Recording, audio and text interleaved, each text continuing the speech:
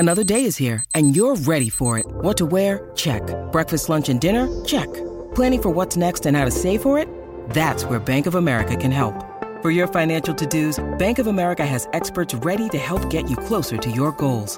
Get started at one of our local financial centers or 24/7 in our mobile banking app. Find a location near you at bankofamerica.com/talktous. What would you like the power to do? Mobile banking requires downloading the app and is only available for select devices. Message and data rates may apply. Bank of America N.A., member FDIC.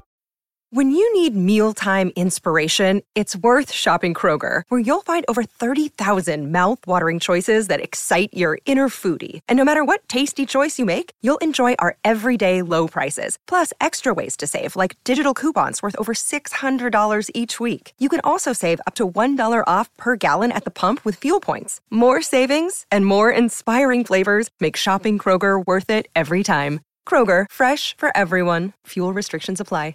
Hello, everybody. This is Marshall Poe. I'm the editor of the New Books Network. NBN listeners like to read books and buy them. So we thought we'd tell you that right now, our friends at Princeton University Press are having a remarkable site-wide sale. You can get 50% off books, including ebooks and audiobooks, with the code 50, F-I-F-T-Y, at checkout until May 31. You can save some real money on Princeton University Press books. I encourage you to go there and check it out. Welcome to the New Books Network. Hello, my name is Troy Halso, and I'm your host on New Books in the American South, a channel on the New Books Network. Today I'm speaking with Dr. Keith B. Wood. He's a history teacher at Christian Brothers High School in Memphis, Tennessee. And today we're discussing his new book, Memphis Hoops, Race and Basketball in the Bluff City, 1968 to 1997, published by the University of Tennessee Press in 2021. Memphis Hoops tells the story of basketball in Tennessee's southwesternmost metropolis following the 1968 assassination of Martin Luther King Jr. Keith Wood examines the city through the lens of the Memphis State University basketball team and its star player-turned-coach Larry Finch. Finch, a Memphis native and the first highly recruited black player signed by Memphis State, helped the team make the 1973 NCAA championship game in his senior year. In an era when colleges in the South began to integrate their basketball programs, the city of Memphis embraced its flagship university's shift toward including black players. Wood interjects the forgotten narrative of Lamorne Owens' 1975 NCAA Division III national championship team as a critical piece to understanding this era. Finch was drafted by the Lakers following the 73 championship, but instead signed with the American Basketball Association Memphis Tams.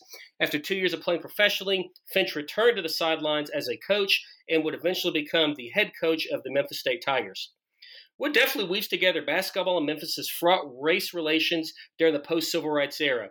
While many Memphians view the 1973 Tigers championship run as representative of racial progress, Memphis continued to be deeply divided on other issues of race and civil rights. And while Finch was championed as a symbol of the healing power of basketball that helped counteract the city's turbulence, many black players and coaches would discover that even its sports mirrored Memphis's racial divide. Today, as another native son of Memphis, Penny Hardaway has taken the reins of the University of Memphis' basketball program. Wood reflects on the question of progress in the city that saw King's assassination little more than 40 years ago. This book is an important examination of sports and civil rights history. Wood summons social memory from an all-too-recent past to present the untold and unfinished story of basketball in the Bluff City. Keith, thanks for speaking with me today. I appreciate it. Troy, I appreciate you having me on. Look forward to the conversation. All right, let's do it. So first question, how did you come to write this book? All right, so obviously I did my doctoral studies at the University of Memphis. We were in the same cohort, right? And one of the professors on staff, my directing professor, Aaron Goodsouzian, had done a story, One City, which really studied pretty much very similar dynamics. Did the 1973 basketball team bring the city together? And as we talked about my dissertation, he said, Keith, there were a lot of stumbling blocks for me as an academic. And I had spent 20 years as a high school basketball coach in Memphis City schools and in Shelby County schools here in Memphis, right? So many of these guys in the coaching fraternity that I would call brothers were the participants in this narrative 25, 30 years ago, right? So for me, when I picked up the phone and I talked to Clarence Jones over at Tresvant High School. I talked to Elsie Gordon at Melrose, or I talked to Clint Jackson at Lemoyne Owen. These are guys that I coached with and or against. And instead of saying I'm Dr. Wood from the University of Memphis, and they're going, who's that? When I picked up the phone and I said, hey, it's Coach Wood. I've got this project. Would you feel like sitting down? That opened up a lot of doors. And it really, not only did it open up doors, but it presented a labor of love, right? So I had been out of coaching high school basketball for about 10 to 15 years. And this allowed me to get back into the community and to present a history that needed to be told. Well, thank you for that. You kind of already beat me to the next question. Looking at those oral history interviews, would you say that those were these sources that made this story possible? Right. So I think it was interesting teaching at Christian Brothers High Schools. Two of the major characters in the story are obviously Larry Finch, and another one was Keith Lee, who guided the Tigers to the '84 Final Four. I had their grandsons in class, right? So here we are 2 generations away. Larry Finch III didn't really know much about his grandfather. He was 8 or 9 years old when his grandfather passed. And Keith Lee's grandson was like, my grandfather really doesn't talk about this. He keeps it kind of quiet. But they allowed me to connect with family members. Troy, I had a 3-hour conversation in my classroom with Vicki Stevens Finch, and she is the sweetest, kindest person. And man, when she opened up, first thing she said, wow, you really have studied Larry, because I didn't even know that about Larry, and I was married to him a couple of times. But for me, on the way out, when she was done, this incredible conversation, she said, Keith, do me a favor. Larry never said anything bad about Memphis State. Please don't say anything bad about my Larry. And I made her that promise, right? And if you read the book, if there are any areas where I'm analyzing what's going on, Finch is not at fault. The way the community judges Finch, right? The way the university treated Finch, I go in pretty hard on that a couple of times, right? But Larry Finch himself was an upright man who made the university proud, and to be able to connect Vicki and Larry's son, Larry Jr. I remember he played at the University of Memphis when his dad was fired. He was on the team, and I was coaching high school basketball at Sheffield High School in the city at the time. I remember him as a player, and we got to be really good friends. In fact, he would, what do you need, coach? I can connect you with my mom. I can connect you here. What do you need? And he became a conduit to connect with the community. I can't even thank Larry Jr. For that. So these conversations, Clint Jackson over at Lemoyne Owen, he actually was the head basketball coach at Sheffield, 2 guys in front of me. So not only were we able to talk about Lemoyne Owen, but we got to reconnect. What was it like to coach at Sheffield High School? And, when you teach or coach at 8 in a community, the culture remains the same, right? Dynamics change a little bit from class to class. But, those conversations made this book, just a joy. It wasn't work, right? I was doing something that I loved.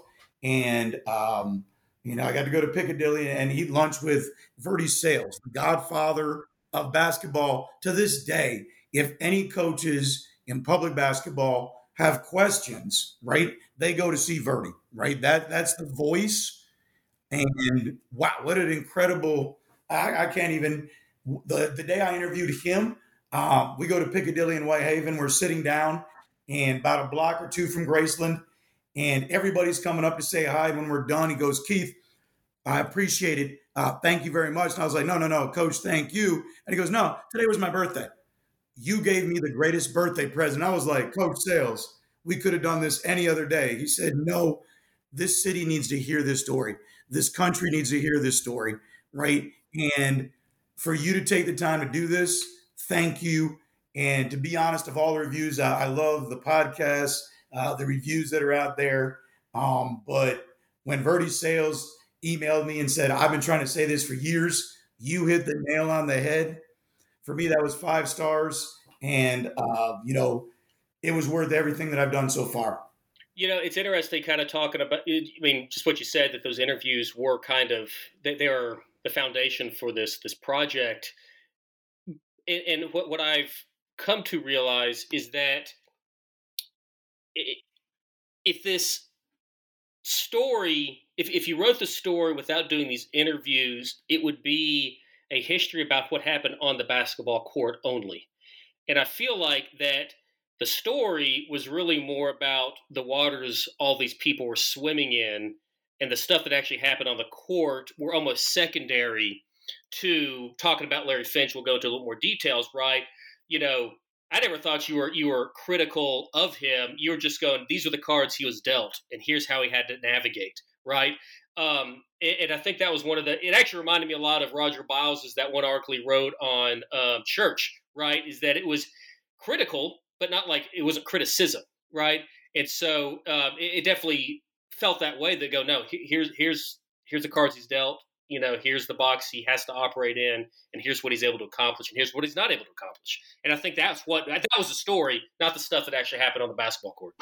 Right. I think when you put it into perspective, what does Martin Luther King's assassination on April 4th, 1968 mean for the city of Memphis? Right. That's key. Right. And it actually guides my work and as a historian, because I'm not from Memphis. I didn't grow up here. My family's not from here. And so as I moved down here, many of my friends back home were like, well, what's it like? Why did King get assassinated in Memphis? Why Memphis? Right. And as you dig deeper into these narratives, you start to understand why Finch had to be who he was. He changed the way that white Memphis viewed blackness in the city. Right? Here was a respectable young man who comes from one of the blackest neighborhoods in Memphis, Orange Mound, and chooses Memphis State, right? Over many in the community saying, no, don't go there. And then he leads the program to the upper echelons. And then he comes back as an assistant coach, leads them back to the Final Four. After the issues with Dana Kirk, he then takes over and he runs the cleanest program in the country, right? Graduates kids, gets them to the next level. Although he never wins the national championship that he so longs for, he does it the right way, right? And this is what endears him to the city. And he ends up producing, today's head coach, Penny Hardaway, is one of his recruits, one of his top recruits, right? And he does it the right way, right? And Penny sat his freshman year. He just quietly keeps it down. And he allows Penny to go through the Proposition 48. While on the other side of the country at Georgetown, John Thompson is really the Malcolm X. He is up in your face. He's forward. I'm not going to coach again until you take those kids. But because Larry Finch grew up in a segregated Memphis, he said, no, we're going to quietly do what we need to do. And when you're ready, and we're going to do this the right way. And we don't need to ruffle feathers, right? But we're going to gain respect as a man and respectability by doing it this way. And when you look at Penny Hardaway, I can't help but see Larry Finch every day when I'm watching him, whether they're doing an article about practice, whether they're talking about the way he recruits, whether they're talking about his X's and O's, whether they talk about his desire to win a national championship. Larry Finch echoes in every one of those conversations. And that's the impact that Larry Finch had on this community. And I'm hoping that this book for the younger kids, that they know Penny Hardaway, that this will allow them to not only know Penny, but why Penny is who he is because of Larry. It's just as you're talking about Penny Hardaway, that's who I grew up with as a little kid in Memphis, watching Memphis basketball. It was Anthony Hardaway. And then also through his time, at least through the Orlando Magic, I know he had injuries and stuff following that, and he kind of bounced around. But I don't know, has nothing to do with the book. You just all I could think of. There's two things as you're talking I could think of is one, going to the pyramid as a little kid and watching the Penny play, right? The Tigers play. But then also, didn't Larry Finch, wasn't he also the spokesman for what was that Memphis, the blue, white, and gray ice cream? Was that Larry Finch? Blue Bell. Was Finch? Yeah. Was he the spokesman right, for that and one? Penny did King Cotton hot dogs, right? So the thing about Larry, the book, but it just bringing back all these childhood memories. Well, here's the deal, right? So I'm the same age as Penny. So when I was coaching as a young 20, 25-year-old in Memphis, all my players were like, Penny's it. And I sort of would scoff as a New York kid, right? But as I, got in this project, one of the things that Larry Jr. said was my dad could drive through any neighborhood in the city. He knew where every community center was. He knew where every high school was. And when he walked in the building, everybody knew who he was, right? And so this starts to change the way that I started to see and view Larry. Like he had a much bigger impact, right? So he would go to church and Larry Jr. would be like, my dad never went to the same church every Sunday because he wanted everybody in the community to know that he was a man of God. And it wasn't just his church. He was going to go to multiple churches and worship with you. He was a part of the community. He was Memphis. And he had this way, whether it was a white church or a black church, to feel at home in this entire community and to transcend those racial boundaries in this city that is has issues, racial undercurrents that are still pretty strong today, is an amazing narrative in and of itself. Yeah. Well, let's actually start getting into the book itself. So, okay, let's do it. Like I said before, we'll just kind of work through chapters here. And so, let's start off by, can you talk about the Memphis Interscholastic Athletic Association City Championship there in the late '60s, and kind of what role did that tournament play? All right, so in basketball, yeah. You're good. Let's go back a little bit. Let's give it some historical perspective, right? So, for our friends that aren't as familiar with Memphis, everybody knows that in 1966, Texas Southwestern and Kentucky played at the University of Maryland, where Don Haskins starts 5 African American players against Kentucky's Rupp's Runs. Right now, when he does that very same night at Vanderbilt Memorial Coliseum, Treadwell High School, all-white Treadwell, gets pounded by Pearl, all-black Pearl High School in Nashville. And so the coach, Bill McLean, comes back to Memphis, and he's like, look, that's it. Because in Memphis, Treadwell would play other white schools, Fraser, East, right? But they wouldn't cross the racial divide to play Hamilton, a Melrose, right? And so he's like, that's it. We're getting pounded. I don't care whether we play black guys. I don't care whether we play white guys, right? We've got to play somebody so that when we go to Nashville, we have a chance to win. And let's give Bill McLean credit. As a white man in Memphis, starting in 1966, over the next year, he got together with black coaches at Melrose, Hamilton, BTW, and he said, what is it going to take for us to get together and play? And that's where the MIAA is birthed. Right. So then in 67, 68, the first year, the city integrates and they play sports, football, basketball, baseball across the board, no issues. Right. And so you're going home and away, and they divided the divisions red and blue. So you wouldn't have by neighborhoods because those were all racially segregated. So you would have a white league and a black league. So they had to cross over. Incredible story. Right. And the first MIAA championship game is taking place right as the sanitation worker strike is happening. There's a snowstorm, and there's not a lot of people. And so L.C. Gordon and Carver win over Coach Clayton's Fraser Rams, right? But then the next year, that's the story. The next year is Larry Finch, and he brings his all-black Melrose team to the Mid-South Coliseum, and they play all white, the Overton Rebels, same moniker as Ole Miss.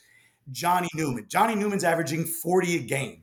Adolph Rupp has said Johnny Newman is the next coming of Pistol Pete Maravich. In fact, Rupp said at this point in his career, Newman is better than Pistol Pete. I want you to think about that now. That's high praise from the Colonel, right? And so this game has so much attention at the Mid-South Coliseum. It sells out. Absolutely, positively. There's not a ticket, right?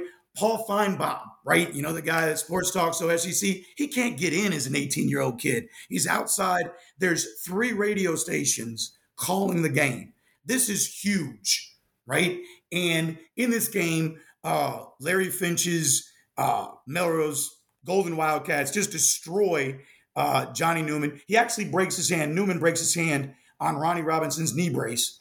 and keeps playing and ends up with like 34 points with a broken hand, right? But this is a preview of what Larry Finch is going to do for Memphis, right? So Johnny Newman ends up going to Ole Miss, all right? Larry Finch decides to stay home, right? So as we're going to sort of segue here, right? So what basketball could be, right? Because the Mid-South Coliseum sits on what we call the Beltline in Memphis. If you go south of the Beltline, you're in Orange Mound. You go north of it, you're in East Memphis. If you're in Orange Mound, you're in Black Memphis. If you're in East Memphis, you're in White Memphis. And here sits the Mid-South Coliseum smack dab in the middle, right? And so here's this social space where both communities can gather around basketball, right? And so the 69 game foreshadows what Finch is going to do with the Tigers. So they both go their separate ways. Newman goes to Ole Miss, all right? Finch goes to Memphis State. When they play as freshmen, the freshman game outsells the varsity game. People stay and watch Finch and Newman and go home when the varsity team is playing for both schools, right? So it just shows you what the impact Finch has. Now, remember, when Finch picks Memphis State, Coach Collins over at Melrose has been jaded by Memphis. Dean Ellers, a couple years earlier, in 65, I believe, was going to sign Bingo Smith, great shooting guard out of Melrose. Everything was set to go. And so Bingo's going there. In August of 65, Dean Ellers pulls a scholarship. Melrose, the community is jaded. There's not going to be another young black star from Orange Mound going to Memphis State ever, as far as Coach Collins is concerned, right? Now, here comes Larry Finch, and he sits down and he decides, my mom, Maple, I want to play in front of her. I'm the oldest of, and I think it's either 7 or 8. I want to be home so my mom can play. And so Coach Collins is like, no, you're not going there, son. If you sign with Memphis State, I'm not going to the signing. So he turns to Verdi Sales, who's an assistant in Melrose at the time. He said, Coach, what do I do? And Coach Sales goes, son, what's going to be best for your family? And Coach Sales' courage to stand up, because when he did that, right, even as a black coach, as an assistant in Orange Mound, the community called him an Uncle Tom, a sellout. How could you do that? Yet this allows Larry Finch to sign. And in fact, Collins never comes to the signing, leaves Melrose, right, and goes over to Messick the next year, right? So there's this huge split in the community. Yet Larry says, no, this is what's going to happen for my community. And he brings with him Ronnie Robinson, right? And he brings with him, this is key, Vicky Stevens, right? Is his girlfriend from Melrose. And Vicky was like, no, I'm going to go to LA with my sister. And Larry goes, no, Vicky, you and I, we're going to Memphis State. And she goes, okay, think about this. This changes the whole perspective. One, he brings his best friend from high school, right? So now he's got a buddy to whatever he's going to face at pretty much predominantly a PWI, a predominantly white institution. He's got his partner in crime, his buddy from Melrose with him. Then, right, he's got his girlfriend. So for those folks in Memphis that are worried whether this young African-American basketball player, this athlete, is going to date white women, they don't have to worry about it because he's got his girlfriend from Melrose, right? So this makes this transition incredibly smooth. And in 69, when he signs, that's huge, right? Because if you don't, the racial dynamics, when Martin Luther King gets shot in April 68, this city is on a powder keg. And for all of those things to line up and allow Finch to go to Memphis State really tells you about the courage that Larry Finch had to make that decision and the courage of Verdi Sales to support him in that decision, right? So that's huge in getting us to understand who Finch is. Yeah. Well, so let's fast forward a bit. So Finch goes to Memphis, and let's kind of talk about that 1973 run. Now, in the next chapter of your book, you do talk a lot about Finch, but you also talk about this 1973 myth about what that run does. Can you talk about that myth a little bit, and to an extent too, just as a secondary question, the role that sports journalism played in it, which I could talk all day is good and bad about sports journalism, but can you talk about that myth and what the podcast, right? Yeah. So let's start here. So first, remember, we're talking about a time in the NCAA when it's a one bid league. The Valley is a one bid league. And so Louisville has been very strong. During their junior year, 71-72, they get defeated at Freedom Hall. But the city travels up to Louisville supporting the Tigers, right? And while we're there, there's a reporter for the Press Scimitar. His name is George Lapidus. All right. And so a young Jewish reporter working for the much more progressive Press Scimitar. For our friends that aren't from Memphis, there's two newspapers. The old standby conservative newspaper, that's the voice of Boss Crump for years, is the Commercial Appeal. And the voice of Meiman is the Press Scimitar, which pushes back against Crump, pushes back against these racial issues. So Lapidus is friends with Wyeth Chandler, and he's developing a burgeoning relationship with the Memphis State stars, Larry Finch, Ronnie Robinson, and Special K Larry Keenan, who's just come onto campus as a junior, right? And so what he does is, following the loss at Louisville their junior year, he puts together this narrative, right? And then he's friends with Wyeth Chandler. Wyeth Chandler picks up this narrative. But the interesting part about this is that at that time, in 72, we're walking towards the busing issue in Memphis. And what's really interesting is there's one game where the Tigers are playing. They're up in Nashville, and Wyeth Chandler is this huge fan of how basketball brings the city together. Well, now, let's go back to Memphis, right? In Memphis at that same time, we're talking about busing. All right, we've got Plan Z, right? And so there was Plan A and then Plan B, and they threw that out the window. So we're going right to Z, and we're going to bus, and we're going to do it in January, right? So all these kids are going to start school, and then for 6 months, and then we're going to flip and take the white kids and send them to black neighborhoods, send the black kids, send them to white neighborhoods. And so it gets so crazy in Memphis that there's this group, Citizens Against Busing, that they bury a school bus. They get shovels, dig a grave deep enough for a school bus, and bury it, right? Now, let's put Chandler back in the mix. So Chandler one day is talking about, this city is brought together. Love what Finch and Robinson are doing. Great things. He comes back to Memphis, and he goes to Westwood, and he goes, we're not going to let those children attend our white schools.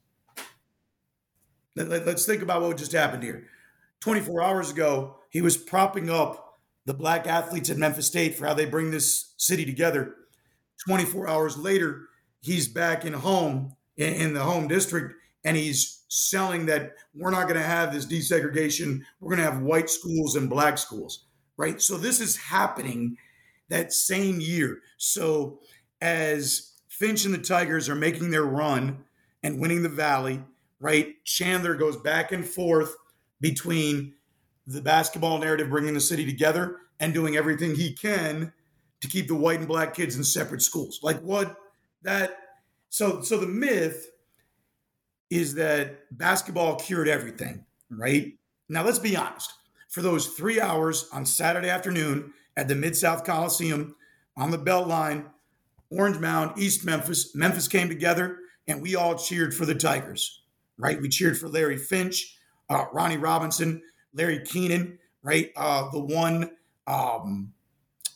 white player on the team, the starter is Bill Laurie, right, who the practice facility is named after now, right? So, there's this really interesting thing happening behind basketball, right? So the sports journalism, you got to give credit for Lapidus. Like, he puts this out there, right? And Chandler picks it up and runs with it.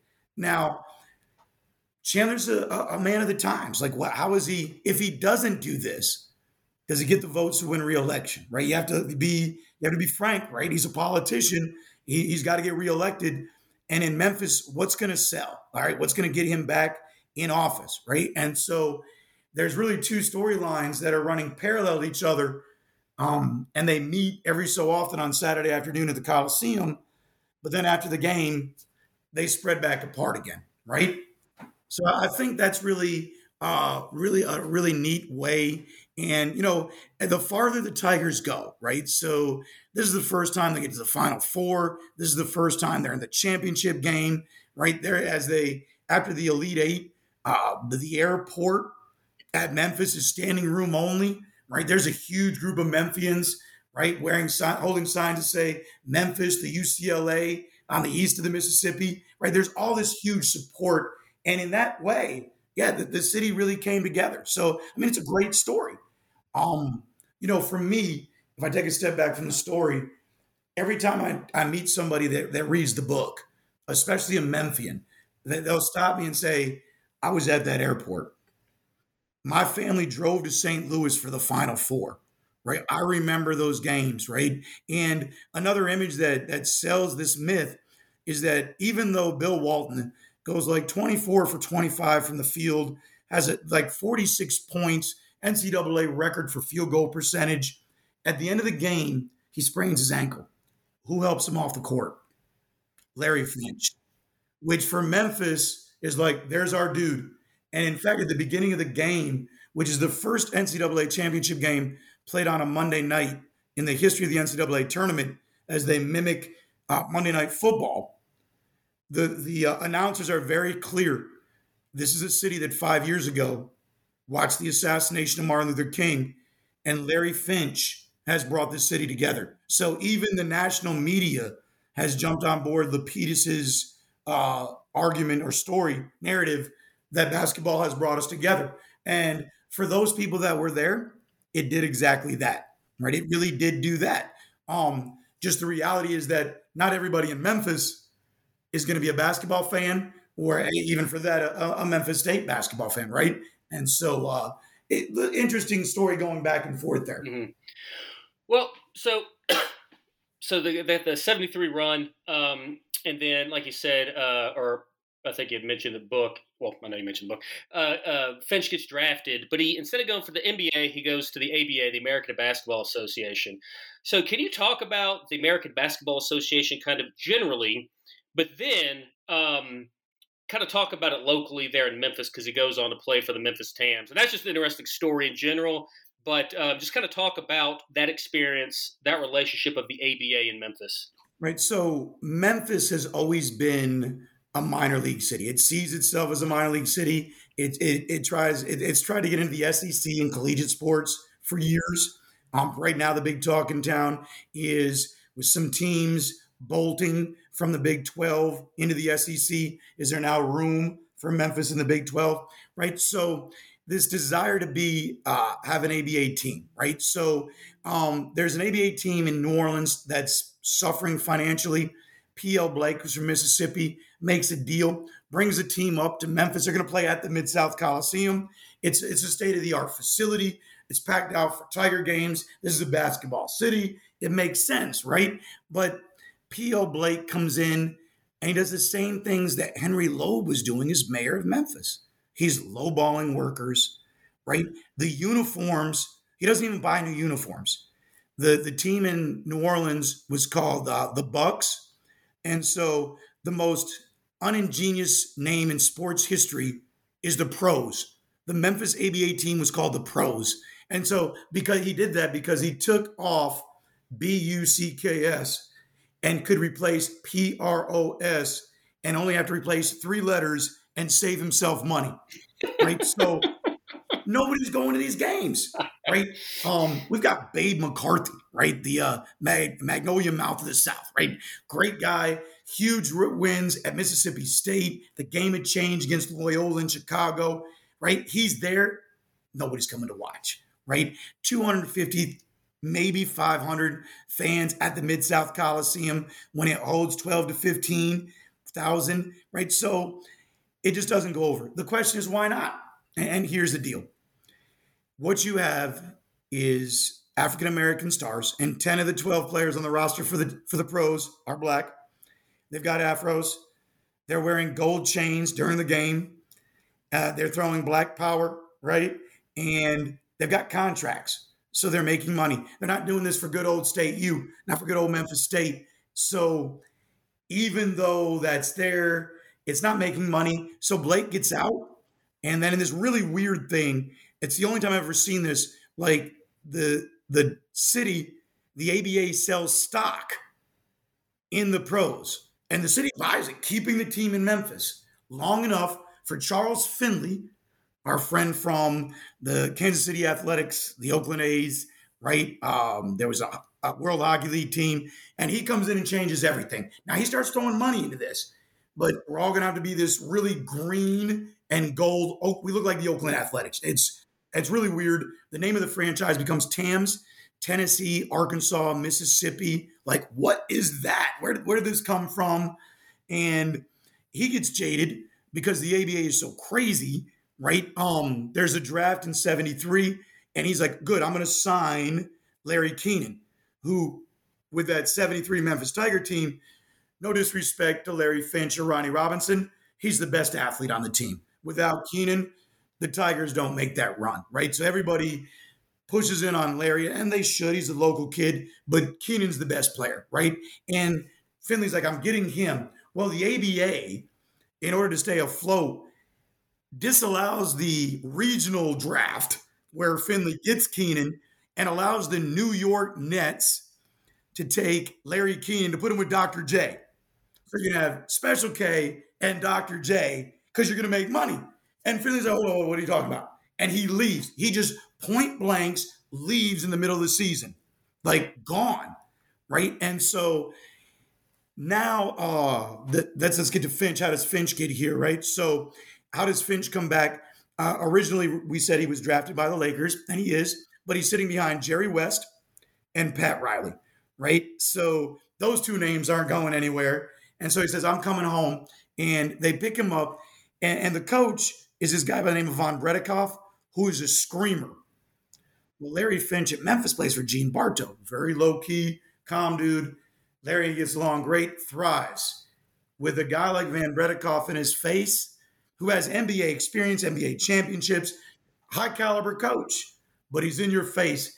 It just doesn't work. Larry ends up being a bench player. Nobody's coming to watch Finch at the bench.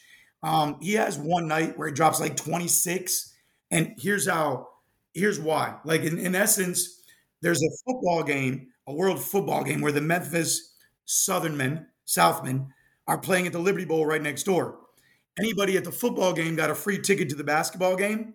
And so the place is packed. So Larry gets into the game and just goes nuts, like a throwback to the 73 team, right? Great game. That's it. It's an anomaly. That's the highlight of his career. And I'm trying to think. Who's the guy that played Shaq? This is gonna blow my mind. I can't. It's slip my tongue right there. But Isaac Hayes. So Isaac Hayes comes in, and he is gonna buy the ABA team. But instead of writing a check, he brings the money to Mike Storin, right? Who's given up his job as commissioner of the ABA to save the Memphis franchise in a brown paper bag. And so this is really odd, right? Like, so now the ABA team is holding on. Shaft is trying to save the team, which would have made Memphis the first professional team to have a black owner. But Storin's like, the dude gave me the money in a brown bag. I don't know if that's legit. And he backs away. So the team ends up moving to Baltimore. It doesn't even make the next season. And so Memphis has lost its chance. And so the question is, why was the Coliseum full for Larry, Ronnie, and Larry, all right, and for the Tigers? But when those guys are in the ABA, not so much, right? Which shows you maybe it really wasn't basketball, all right? Maybe it was good old State U. And I think that's a chapter that allows you to take a step back from, is basketball really healing? Because if it was just basketball, right, then we would have supported the ABA as much as we supported, the Tigers in 73. And I think that shows how much the city's grown, because we support the Grizzlies much more today, right? A lot more like we did, like Larry Finch and the 73 Tigers. And so I think that shows racially how far the city of Memphis has come, right? I think that's a positive. So we'll move on from the ABA, and we'll go to my favorite chapter in the entire book, talk about Lemoyne-Owen College's D3 National Championship. And so I don't have a good question for it, but can you just tell me, or tell the listeners here about that national championship run at Lemoyne College. But of course, we have to talk about LOC and just some of the backstory as to really why I had no idea about it until you wrote it in your book, even though they're national champions.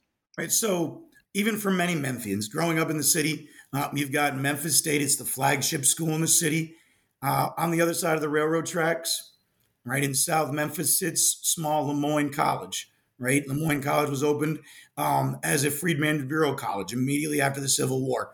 Right, and so it's a pillar of the community in Black Memphis. Right, and so in the 1970s, it merges with local Owen College and becomes Lemoyne Owen. Right, and so they've got a really interesting story. Right, so the coach is legendary. He coaches for over 40 years at Lemoyne. He's actually a disciple of John McClendon, all right, one of the preeminent coaches in all of HBCU, right, who took Tennessee State and took them to the NAIA tournament and wins numerous national champions when the NCAA is not allowing Black schools to play in the NCAA tournament, right?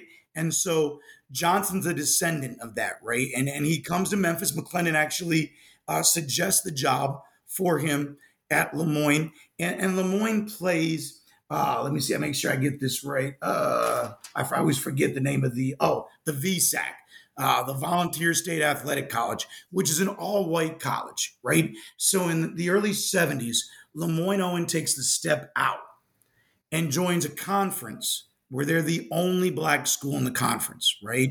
You've got CBC, Christian Brothers, Bethel, Carson Newman. You're traveling state, some of these small schools in rural Tennessee, and you're the only all-Black school, right? So this is interesting thing. And in fact, Al McGuire from Marquette is one of the folks that helped convince Jerry Johnson to join the VSAC, right?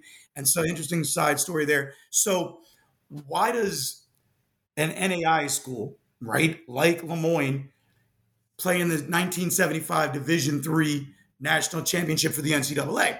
Well, what you have in the 70s is the NCAA is working towards its present monopoly in college athletics. I think our listeners will understand that, right? And so originally there was Division I schools, and the way for the NCAA to keep Black schools from playing in the Division I championship was to place NCAA HBCUs in Division II, right? So that way your premier schools are your PWIs and your HBCUs would be Division II. Well, Lemoyne Owen is a very small HBCU, and the NCAA is like, we're not getting these small schools. We've got to do something different. And so they create in 1975 a Division III. And so Lemoyne is playing in the NAIA, and for years they're getting demolished by Kentucky State. That's got 20,000 students. Kentucky State is the HBCU in Kentucky, predominantly the predominant HBCU in the state, right? So Jerry Johnson makes a decision to jump over, to leave the NAIA, right? And then jump in the middle of the season and play in this Division III tournament. And they make a run all the way to the championship game, right? They're playing up in Pennsylvania at an all-white college, right? They're the only Black school, right?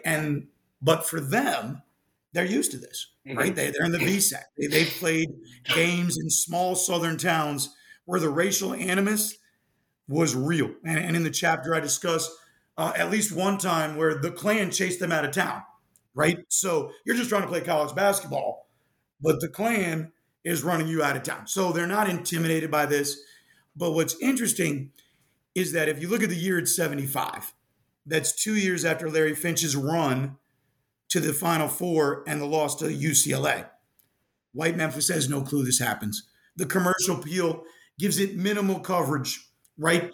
They don't even send anybody up to Pennsylvania for the Final Four, right? So whereas the entire city is at the airport welcoming in the Tigers, Memphis doesn't even know that Lemoyne Owen's winning this, right? So Chandler gives the keys to the city to Coach Johnson and to Clint Jackson and to Robert Newman, who are both Memphis kids from Hamilton High School, right, that are playing at Lemoyne, but nobody knows, right? So this is a great story of a small HBCU on the other side of the tracks that's hidden, by the veil of segregation. Now, as a young coach, I'd have guys talking about this. Oh, yeah, did you know Johnny? Did you know Robert? Did you know Clint? Man, Willie Parr. He had a cup of water with the Sonics. It was coached by Bill Russell, right? So that these guys are legit. They won the national championship. They didn't even take a plane.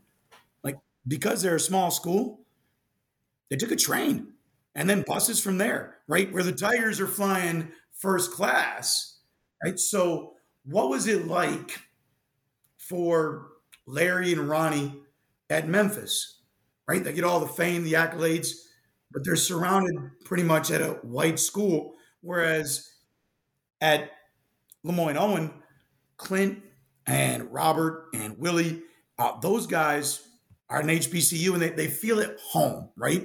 And 20 years earlier, Ronnie, Larry Finch, Larry Keenan, they wouldn't have been in Memphis. They'd have played at Lemoyne-Owen, right? And so this shows you this shift that's taking on inside of college athletics. But how does that hurt the HBCU when its best players, the most talented Black players, are no longer going to HBCUs, but now they're going to PWIs? That's a story within a story that I think is interesting, that I think this chapter brings out. Yeah, no. Yeah, it was hands down my favorite one, like you said, because white Memphis. I'm a white guy from the suburbs of Memphis, right? Like this is never a story we knew. This was never a story we heard. And given how segregated Memphis was back then and even is now, right? Yeah, that makes sense. I knew about Larry Finch, but I knew about Larry Finch because they'd always talk about Larry Finch in relation to Anthony Hardaway and stuff like that.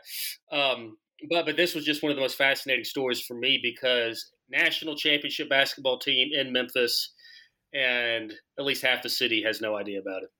If you would ask my kids at Christian Brothers High School, mm-hmm. Guys are going to graduate in 2020s.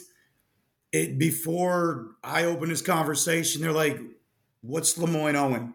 Right? They have no clue, and you'd be surprised. Many of the African American students, I'd say about half of those guys don't know, right? So unless you're an inner city kid that's growing up in South Memphis, or your parents graduated from Lemoyne-Owen, it's a story you don't hear, right? So I think that was interesting.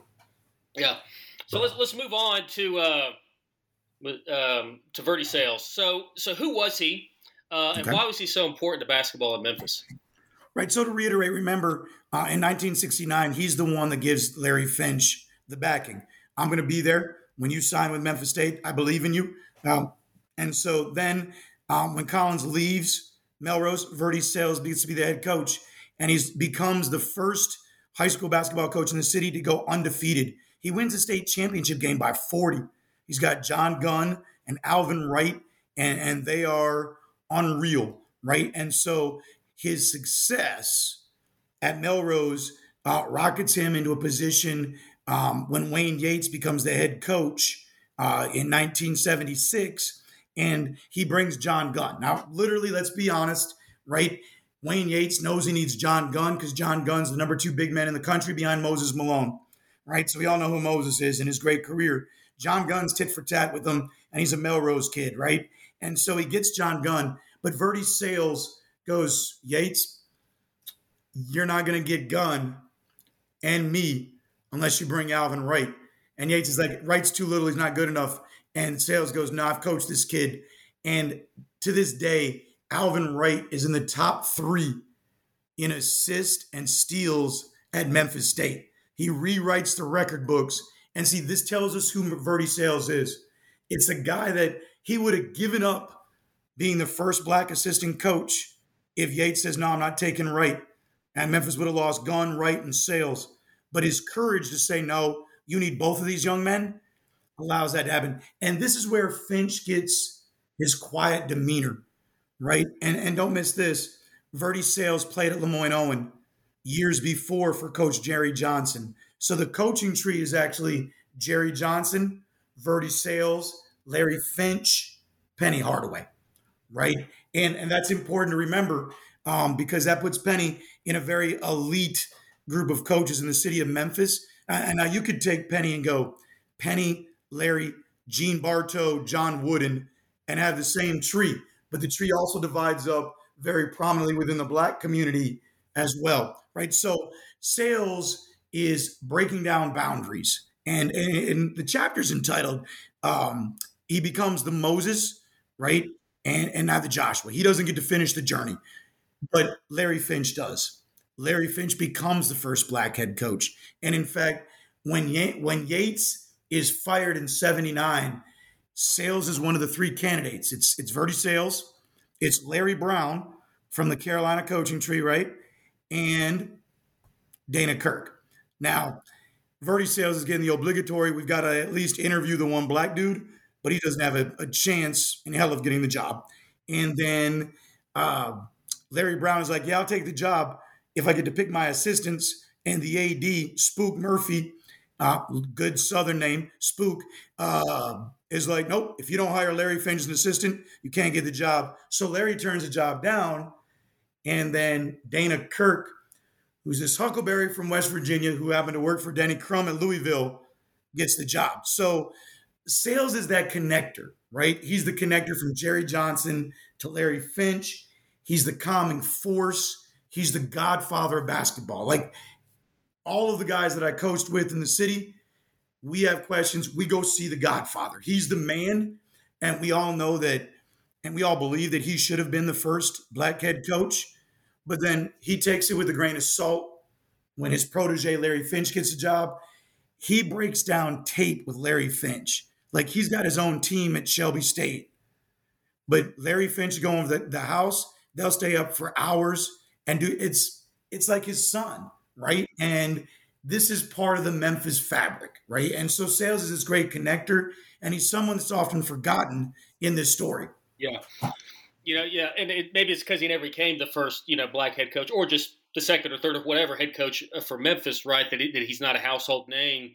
But he when I read that chapter, I can't point to a good example, but you kind of look at, for whatever reason, these career assistant coaches that like the reason that like your Caliparis and whomever are them is because of these assistant coaches that they have on their staff. And that was the sense I kind of got from him. I don't think he went into that much detail, but like, what did his career at Shelby State and what? Oh, he's one of the most, and because the book focused around Finch, I just sort of alluded to it. He becomes one of the most well-respected junior college coaches in the country, well over 1,000 wins, and this is going undefeated in Melrose, right? So not including his high school wins, right? The 4 years he spends at Memphis State with Wayne Yates, he has incredible success. He's in the Tennessee State Hall of Fame for athletics. And so he's just an incredibly high figure. The basketball coach at Memphis, at Christian Brothers, is Bubba Luckett. And when he was, Bubba Luckett was a senior in 78, 79, and it was Verdi Sales who recruited him to go to Memphis, right? And so even Bubba speaks highly. Bubba's one of the three guys with an undefeated team. And Luckett will tell you in a heartbeat, that Melrose team in 75 would have beat the brakes out of his 2022 team that was undefeated just only 2 years ago. He said, no way. He said that team with Gunn and Wright would have wiped us away, right? So, but Sales has that kind of respect. Nobody even, it's not a question. Everybody just knows it's Coach Sales. And it's just an incredible thing. I had to include him. And like I said, when he said, this was my birthday, thanks for the birthday present, I was floored, right? What an honor to share his story. Yeah, that's awesome. So you mentioned Dana Kirk, so let's talk Dana Kirk. So Dana Kirk gets hired as the head coach over Sales. Brown says no because of the Finch issue. Talk about Kirk's tenure, and then kind of more specifically, and this is actually interesting, the kind of way you did it. Just how did Kirk's tenure fit within like the Memphis political climate of the 80s? Ooh. I think this is deep now, Troy. We're getting into some good stuff. The corruption in city government, right? So we're moving into the late 70s, and actually we're just going to jump into the early 80s, right? So Harold Ford Sr. Is that, and so you've got the Ford machine in town, and you've got Mayor Harrington, who will become Mayor Harrington, is the superintendent, right? And so there's rising politics going in. And as Black Memphis gets a stronger hold in the politics of the city, doing the same political tricks that many white Memphians had done for years under Crump. Now they're, criminals, right? So it's this really interesting. White Memphis is trying to hold on to control of the city, school district, the city council, the mayor's office, and the corruption. It goes hand in hand, right? Dana Kirk is an incredible X's and O's. Like everybody I talked to about Dana said that if you got into a huddle with 30 seconds, there wasn't anybody you wanted in the country besides Dana. Now he had this like Huckleberry, West Virginia, good old country boy feel, which fits in Memphis. Troy, you grew up here, right? Memphis is country cosmopolitan, right? It's country, but it's ghetto at the same time. So this countryside of Dana fits, right? So, but here's the one thing about Dana: he's willing to do anything to win. And Keith Lee got a lot of money to decommit from Arkansas State to cross the river to go to Memphis, right? And this it sort of plays itself out. It's really low key, right? So I didn't put this in the book. I'll give this to your listeners out there. From what I heard in my research, he had one car in Memphis, and then he had a Corvette over in West Memphis where he was from. So he never brought the Corvette into town, so it looked like he was like too boisterous. But he got a shoebox of money every month from boosters, and so all these underhand things. Now, Keith Lee goes on. He's on like the All-American cover with Michael Jordan, right? He's putting Memphis on the map. So the dude can play, right? One of the best big men in the history of the Memphis program, but Dana's putting money in his pocket, and this isn't NIL money. This is way before any of that.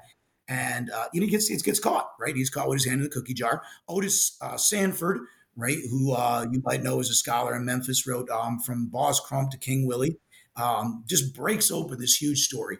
And it gets exposed as this is coming forward. Now the NAACP and Maxine Smith is like, okay, what's the graduation rate at Memphis? Well, the graduation rate is 2 players in 20 years have graduated that were basketball players. And you want to guess what race the 2 players were that graduated? They were white. So not a single Black player graduated on time. So what is this? Is this bona fide, slavery, right? You're using these kids to put the university up here, and when they're done, kicking them to the curb. Vincent Askew's story comes up, right? There's a lot of stories that are there under those Dana Kirk years, but don't forget that what Dana does is he brings in Larry Finch as an assistant. That was one of the keys for him getting the job, and he does it. And Larry just goes about and does his job quietly, recruits Memphis kids, and everything that I went deep. Larry has no clue this is going on, right? And there are moments that Larry's called to. There's a discrepancy between Kirk and Lee at practice. Lee played like a bum against Virginia Tech and just blows up while they're watching game tape. And Kirk sends all the other players up top, and he says, "Larry, Coach Finch, you need to handle Keith," and leaves. And so Larry Finch becomes the Black coach that can handle the Black kid, right? But he just keeps doing what he's doing, bringing Memphis kids in. And that's the connection, right? So when Dana Kirk gets fired, it's in August, September. The term's already started, right? It took, it's 86, right? And Memphis doesn't have anywhere to go. All the big names are off the table. So that's how Larry gets the job, right? He's just in the right place when Dana Kirk goes down, and there's no really other choice, right? Larry's the hero. And so he ends up getting the job in 86. Here's a big question, though. When he gets the job, how much money does he get? Is Larry Finch going to be paid comparable to other white coaches at major Division I schools, or is he going to get less money because he's African American? And there's some tension in the city over that, right? And so you can call him the greatest player, the hero of 1973, but he's not an 18-year-old kid anymore. He's a grown man with a family. He needs to be paid appropriately, right, and accordingly. So there's some of that going on as well. But what I will say about Dana Kirk is as many issues, problematic, and if you want to call them dirty, you can. Larry Finch is squeaky clean. He's the exact antithesis of Dana Kirk when he becomes the first black head coach at Memphis.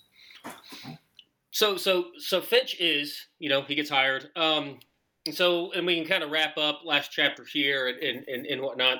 But let's just talk about Finch's tenure, right?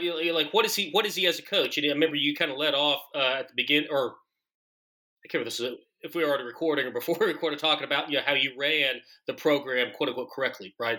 Squeaky clean, graduated players, all that kind of stuff. Games, right? Yeah, and he's winning games. They're on probation. All right. When the Dana Kirk thing hits the stand, the NCAA takes all the money back from the Final Four run in '84. They take the banner down from '84. The NCAA, what the NCAA always does, right? So Carolina and Kentucky can do, and Kansas can do pretty much whatever they want, but we're going to make an example of little Memphis, right? So this is what Larry Finch inherits.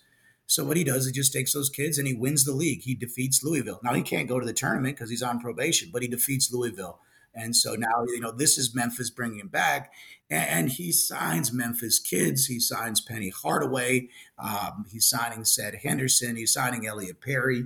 He's signing all these Memphis kids, and he's put a fence around the city, and he's winning games, but he never gets back. Like Penny's junior year, they should have gone to the Final Four, but David Vaughn's knee blows out against Arkansas at the Pyramid. Well, here's another thing I bring up in the book. Under Finch, they moved from the Mid-South Coliseum. They closed the Coliseum, and they moved downtown to the Pyramid. Well, the Pyramid is a failure. It's down on the river. It's beautiful. It's a great facility. You remember it as a kid, right? And it's not economically, it's not in a great spot. It's no longer on the belt line, bringing black and white Memphis together. And ESPN has just started showing a ton of college basketball games. So Memphians aren't going down to the river. They're not going to the games. The university's losing money. And when the university loses money, the businesses downtown are losing money. And so all of this gets thrown on Larry. His record speaks for itself. He's like 78 to 80% win record. But he then takes the fall. Like he has to fall on the sword because the Pyramid fails, right? And, he couldn't predict that David Nees Vaughn blows out, or that Lorenzen Wright, when he's here as an NBA lottery pick, they get upset in a Sweet 16 game that they should have won, right? And, there's those things that Larry has no control over, and he's doing a great job. But watch this. Here's what they're going to attack him on. Oh, great recruiter, not very good with X's and O's. And that's just the prototypical, hey, he's black, so obviously he's not as good with X's and O's. And, if you take that further, what really saddens me is Larry didn't get another chance, right? He didn't get another Power Five. Now, maybe that's because he's a Memphis guy and the only place he really wanted to coach was Memphis.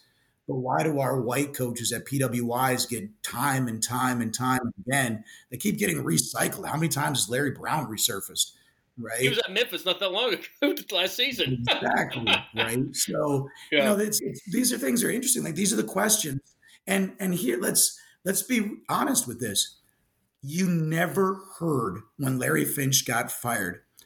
He didn't say a bad word. He said, thank you for the opportunity. He never said anything negative. He wasn't derogatory. He didn't talk about the administration. He said, Memphis has been great to me. This is my home. You want to talk about a man of respectability.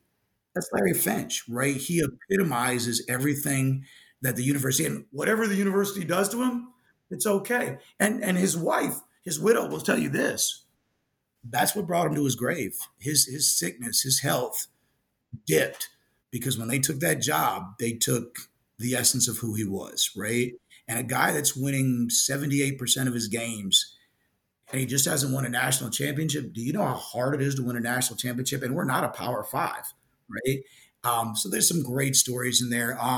Unfortunately, as many games as he wins, puts banners up there, he just doesn't get the NCAA tournament advances. And so they go in a different direction, which is sad.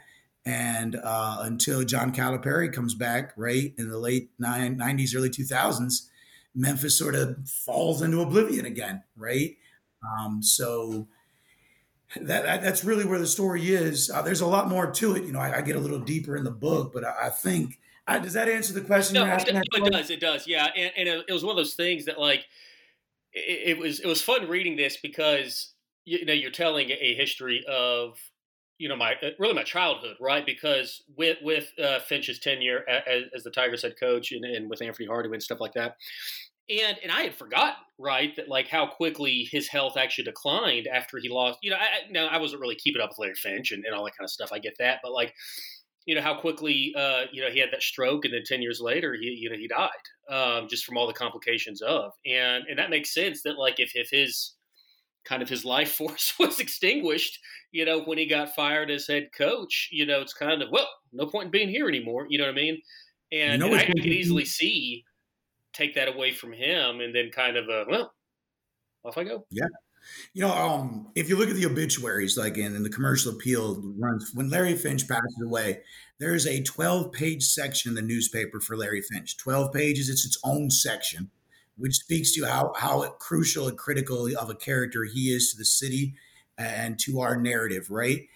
When Dana Kirk passed away a year or two before that, there was one section in the sports section that was small. There were 3 articles, right? Here's a guy that took us to the Final Four. He gets 3 articles. Here's Larry Finch, 12 pages, right? So it's really interesting to see that. And I think that just speaks volumes to how much, you're going to know him because of that. But your parents' generation are going to be so connected to that. And, if this book draws those generations together and people get, I love watching Penny on TV when he cries after losing. He's crying for Larry Finch because that's his coach. Penny doesn't need this money. Penny's got NBA money. He's got all-star NBA money. He's got little Penny money. He's got little Penny money. Yeah. Right? He still had new shoes come out this year. Penny does not need this job. So why does Penny do the job? Penny does the job because of Larry Finch, and he's going to win a national before it's done. And I really, my heart breaks when I read the newspaper and the echoes, history echoes so loudly because every time they want to get after Penny, he's not very good with X's and O's. And I said, man, that is the same line you guys used with the other hero of this city. Penny's the hero of your generation, Troy. Finch is a generation of an old, hero of the previous generation. And that same storyline, like we haven't got past that yet, that this young guy, I'm watching what he does defensively as a guy that coached high school basketball for 20 years. I'm like, the stuff that he's doing is unreal, right? So it's unfair, but it does let us see that some of these undercurrents are still with us. No, and it's one of those things when Penny got hired, I was just ready to say, all right, let's see how this goes. You know what I mean? And it's one of those things, going to Memphis and being from Memphis and all that. I'm always rooting for Memphis, and I keep up. And and living up here in Montana, I don't have an opportunity to watch very very little University of Memphis or even Grizzlies basketball for that matter. But I watched that opening round loss to Florida. Was it Florida Atlantic? Florida Atlantic, yeah. Yeah, Florida Atlantic, and I'm sitting there. I was like, in hindsight, I was like, well, I mean, they went to Florida Atlantic went to the sweet, Elite Eight, so I'm not going to be mad about that loss. But like, if it was a gut punch, I'm watching that, and I was just angry and upset for the rest of the night. And I'm sitting there going, I'm like, wait a minute, why do I care this much? This is ridiculous. Did you see right after the game? Like, so you're going back and forth, right? Like the last few seconds, right? And when the horn sounded and Memphis didn't get that shot off, did you see Penny? He took a water bottle and threw it the length of the bench. Right? And I said, that's it. That's how much of a competitor he is. Now as a coach, and I know this, you can only put kids into positions they have to make plays. But it doesn't mean you're any less competitive. And I saw the competitor in him come out. I thought that was awesome.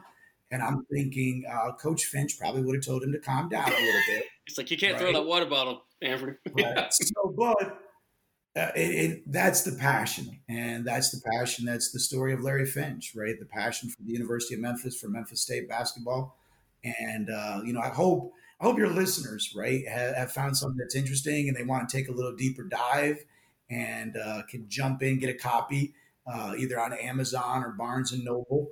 You can do that way. And I've got a website, Keith B. Wood Author. They can check that out, keithbwoodauthor.com. or Facebook, right? I've got a Keith B. Wood author Facebook page.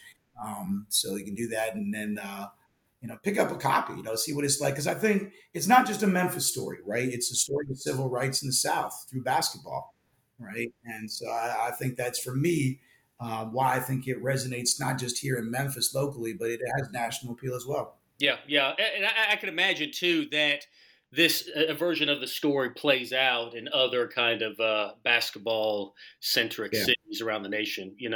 Indiana, Yep. Kentucky, Hmm. right? Yeah. Some of the issues that we're facing the same issues, and I think if you're a civil rights, if you come to the Civil Rights Museum, you're coming to Memphis, Tennessee, you're going to Lorraine, right? And you're at the center, the cauldron. In 1968, some people say, the classic civil rights movement ended in 68 with King's assassination in Memphis, right? So why is that, right? In this book, I think explains why Memphis, why that happened here, right? And it talks about how it reverberated all the way through Finch's career, right? I think what's really neat is my next project predates the Finch story. It goes back to the Negro League Baseball, where the Memphis had its own team, the Memphis Red Sox, and from 1922 until 1960, Memphis is one of the preeminent Negro League baseball teams in the country, and baseball was it, not basketball. In the Black community, it was baseball, right? And that to me is another story that sits behind the other side of the tracks, and nobody knows that we had a major league team. And when the commissioner Manfred only a couple of years ago said that the Negro American League was part of the major leagues, well, that means Memphis was Major League Baseball, right? So in that same way that we've always longed for professional basketball, we actually had professional baseball, and our stadium, our team we had a really nice stadium. I mean, the stadium that the Red Sox played in was nicer than Rushwood that burned down, right? It had apartments, right? It was built out of concrete. That joker, you couldn't you couldn't blow that thing over with a tornado if you wanted to, right? But it's just another great story in Memphis. I think if you can share those stories, people get better understanding of what it's like down here. Well, cool. Well, Keith, we'll wrap it up there. I just say thank you. I really enjoyed this discussion, and I encourage anyone out there who's interested in the history of basketball, Memphis, civil rights, etc., go pick up his book. And yeah, thanks for your time. I do appreciate it. Appreciate it, Troy. Thank you.